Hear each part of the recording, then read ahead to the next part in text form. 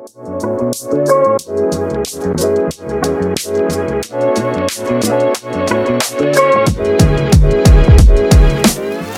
for checking out our Legacy Church podcast. We know you'll be blessed and encouraged by today's message. Now here's Pastor Ron. I want to talk today about a star. And I want to read in the book of Matthew, starting with chapter 2, verse 1.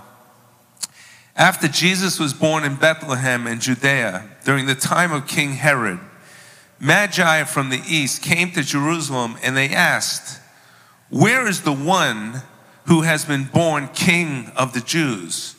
And we saw his star when it rose and have come to worship him." And in Matthew 2, verse 9, we know that in this passage of scripture, when the wise men went to King Herod and asked that question, he immediately called upon priests and teachers of the law, because he was concerned when they said a king has been born. He was threatened by this proclamation that the wise men were making. And we know that afterwards King Herod sent his soldiers to kill all the newborn young males under 2 years old. And so it goes on to say that after they had heard the king, they went on their way, and the star that they had seen went ahead of them until it stopped over the exact place where the child was. And when they saw the star, they were overjoyed. On coming to the house, they saw the child with his mother Mary. They bowed down and worshiped him. Then they opened their treasures and presented him the gifts of gold, frankincense, and myrrh. And having been warned in a dream not to go back to Herod, they returned to their country by another route. It's interesting how many times God will speak to people in a dream. And we talked about that last week. 700 years before this happened, the prophet Isaiah prophesied, "The people walking in darkness have seen a great light. And those living in the land of deep darkness, a light has dawned." I want to talk about this light. Many people call it the Christmas star. Some of you know that my wife loves stars. She loves birds and stars.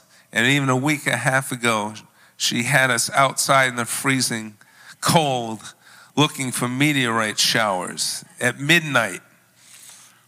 And that wasn't enough, so she set her alarm because she said there's going to be more meteorites coming at 2 in the morning. And that's how much she loves stars. It takes 1,000,000 years for a star to form. Out of dust and gravity, a star has formed. This specific star has made it in history that God formed this star for a specific purpose. A divine purpose. This star fulfills prophecies written about light coming into darkness. An exact purpose God had for this star. But I'm here to tell you today that you are more important to God than a star. You were in God's heart millions of years before you were born, because you too have a purpose on this earth. And just as heaven awaited this star to arise in darkness, this star to penetrate the darkness for a purpose, the Bible talks about heaven waiting for your divine calling, your purpose to be made manifest. The Bible talks about heaven awaiting the sons of God to be revealed in Romans 8:19. For the creation waits in eager expectation for the children of God to be revealed. Every time a person gives their life to Jesus, a star is born. Every time a person comes and worships the Lord, light penetrates the darkness of that person's soul, and a star is ignited, and creation sees another child of God. Just like creation was looking for the star of Bethlehem, creation looks for you and me to have a spiritual awakening. In Matthew 5:14, it says, "You are the light of the world. A town built on a hill cannot be hidden. Neither do people light a lamp and put it under a bowl." You know, people say never speak about religion and politics. The Bible says don't put your light under a bowl. Instead, they put it on a stand, and it gives light to everyone in the house. In the same way, let your light shine before others, that they may see your good deeds and glorify your Father in heaven. I thank God that this church is filled with stars. I thank God that this church is filled with lives who've been touched by the light of Christ, who've gone from darkness to light. How many can thank God that you know you were in darkness at one time? You are a star now that lights up the light of Christ to this world. You're more important than even the Star of Bethlehem. Your life is more important than any other creation, because you are created in the very image of God. These wise men, they studied astronomy, and they studied the prophecies, because Daniel was in Babylon, and he brought God's word to wise men, and they were the counselors to kings. And you know, you study history, tradition says that some of these wise men came from Arabia or Ethiopia, from India. And these were the men that the kings would go to for answers to their questions. But what's interesting is, even though they were following the star, their intellect got in the way. And their first stop was the wrong place. Their first stop was Herod's palace. Because they're thinking, of course, a king is to be born. They were waiting for this event to happen. And a king, of course, would be born where? In a palace. And they go to Herod's palace, a place they shouldn't have gone to. But that's not how Jesus was born. Jesus wasn't born in a palace. And Jesus isn't born in our lives when everything is pretty and good looking. Jesus was born in a messy place. He was born in a stable, a dirty place. A place that seemed unfit for God. How could God, his son, God's son, be born in a stable? See, the mind cannot comprehend God's ways. We put God in our own little box, and we put ourselves in that box where we think, wait a second, I must be perfect, or I must be something for God to accept me. And sometimes, because of our own intellect, our own feelings, our emotions, we will push God away, because subconsciously we're saying to ourselves, I'm not worthy of God. I don't fit the mold. Well, I got good news for you today. Jesus doesn't fit your mold. He doesn't fit anyone's mold. Come on. Your mind will never lead you to God. It's God himself, through the Holy Spirit, who leads you to Jesus. When you're in your darkest time, he will bring a star to lead you to his son. I think back in my life. And I know that in my darkest time, coming home in the middle of the night or early morning, sometimes I find my mother by the window, the kitchen window, waiting for her son. In my darkest time, my mom was praying. She was the star in my life.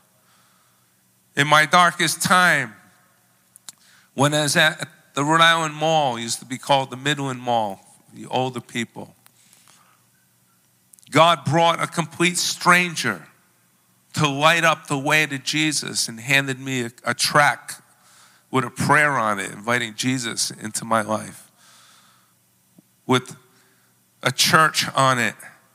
And that piece of paper stayed on my bureau in my darkness, in my hopelessness. And I would not throw that away. It was like a star that was shining in the darkness of my life and my heart, and pointing and pointing and pointing. Get to church. You need God. Get to church. For months, that thing illuminated. I could not touch it. I would not throw it away. It was a star. That lady was a star in my life that God brought to point me to Jesus. See, who is the star? Do you remember the star who led you to Jesus? Who is the star in your life now? Maybe you're here and you don't know Christ. You don't know the God of Christmas. You have an idea. You have an intellectual understanding of who he is. But do you really know him? Who's the star that's pointing you to Jesus? Is it your friend? Is it a parent? Is it a pastor? God will even use a social media post, just like he used that piece of paper for me, pointing you to Jesus, pointing you to Jesus, pointing you to Jesus. And God is so filled with love, so filled with patience, that he'll keep giving you signs. The star was a sign. He'll keep giving you signs, because the Bible says in 2 Peter 3:9, the Lord is not slow in keeping his promise, as some understand slowness. Instead, he is patient with you, not wanting anyone to perish, but everyone to come to repentance. So he'll keep giving you signs. He'll bring you stars in your life, a friend, a pastor, a social media post, an invite to a concert, an invite to church. God's always trying to reach you. He'll bring stars to you to point the way. Even the manger was a sign from God. That God would have his son placed in a feeding trough. And a manger would be an area that was carved out of stone many times, or they made it with clay and mud, or they would make it with stones, and they would take the manger. Was the reason for the manger would be that they would take the firstborn male lamb, a spotless lamb, and they would wrap it in cloth, which means swaddling. They would wrap it tightly. They would swaddle the lamb, because this lamb was precious. This lamb was perfect. It was the lamb to be offered to God as a sacrifice for the atonement of sin. And they would place it in this manger. And here God is. Out of every place to be born, Jesus is born in a dirty stable. And he's placed in a manger, because Jesus would be the Lamb of God who would take away the sins of the world. Come on. The Lord is always pointing to Jesus. That's the music ministry. See, I believe there are people here today, people watching online, or maybe even will see this later on this year, who knows. The Lord's talking to you. The Lord's shining a light in your life. He wants to shine a light into the hopelessness that we feel without Christ. The sense of meaninglessness, the sense of what is life about. God wants to turn your darkness into a light. Your life has purpose to bring glory to Jesus Christ. We are saved because the star of heaven, a person, has come into our life to show us who Jesus is. We come to Christ many times through people who have gone from darkness to light. But maybe you're here today where the Lord is giving you a sign or speaking to you and shining a light in your heart. And you even sense Him. You can sense the Holy Spirit. You can feel the Holy Spirit. Is He talking to you today? Do you need Jesus in your life? Do you need to return to Jesus? Maybe you're away from Him. Maybe you've got hurt by religion. But Jesus isn't a religion. He's the Lamb of God who takes away your sins. He's our hope. He died so that you might go to heaven. He died so the powers of the devil and darkness and hell would be broken off of you through His love for you. Ask every head bow, eyes closed. Lord, I know that you're speaking to us today. Even us, Lord, who've been Christians for a long time, you want us to come closer to you as we enter this new year. But I pray right now, God, for those who need to know your love for them, that their life matters, God. They're not a mistake, Lord. They're not what this world would try to tell them or what their upbringing would try to tell them. They're your child, they're your son, they're your daughter. I pray, Holy Spirit, break darkness off of us today. Break hopelessness. Break the powers of sin and hell off of us. Let the love of Christ shine brightly into us. If you need Jesus today, this is the most powerful decision you'll make.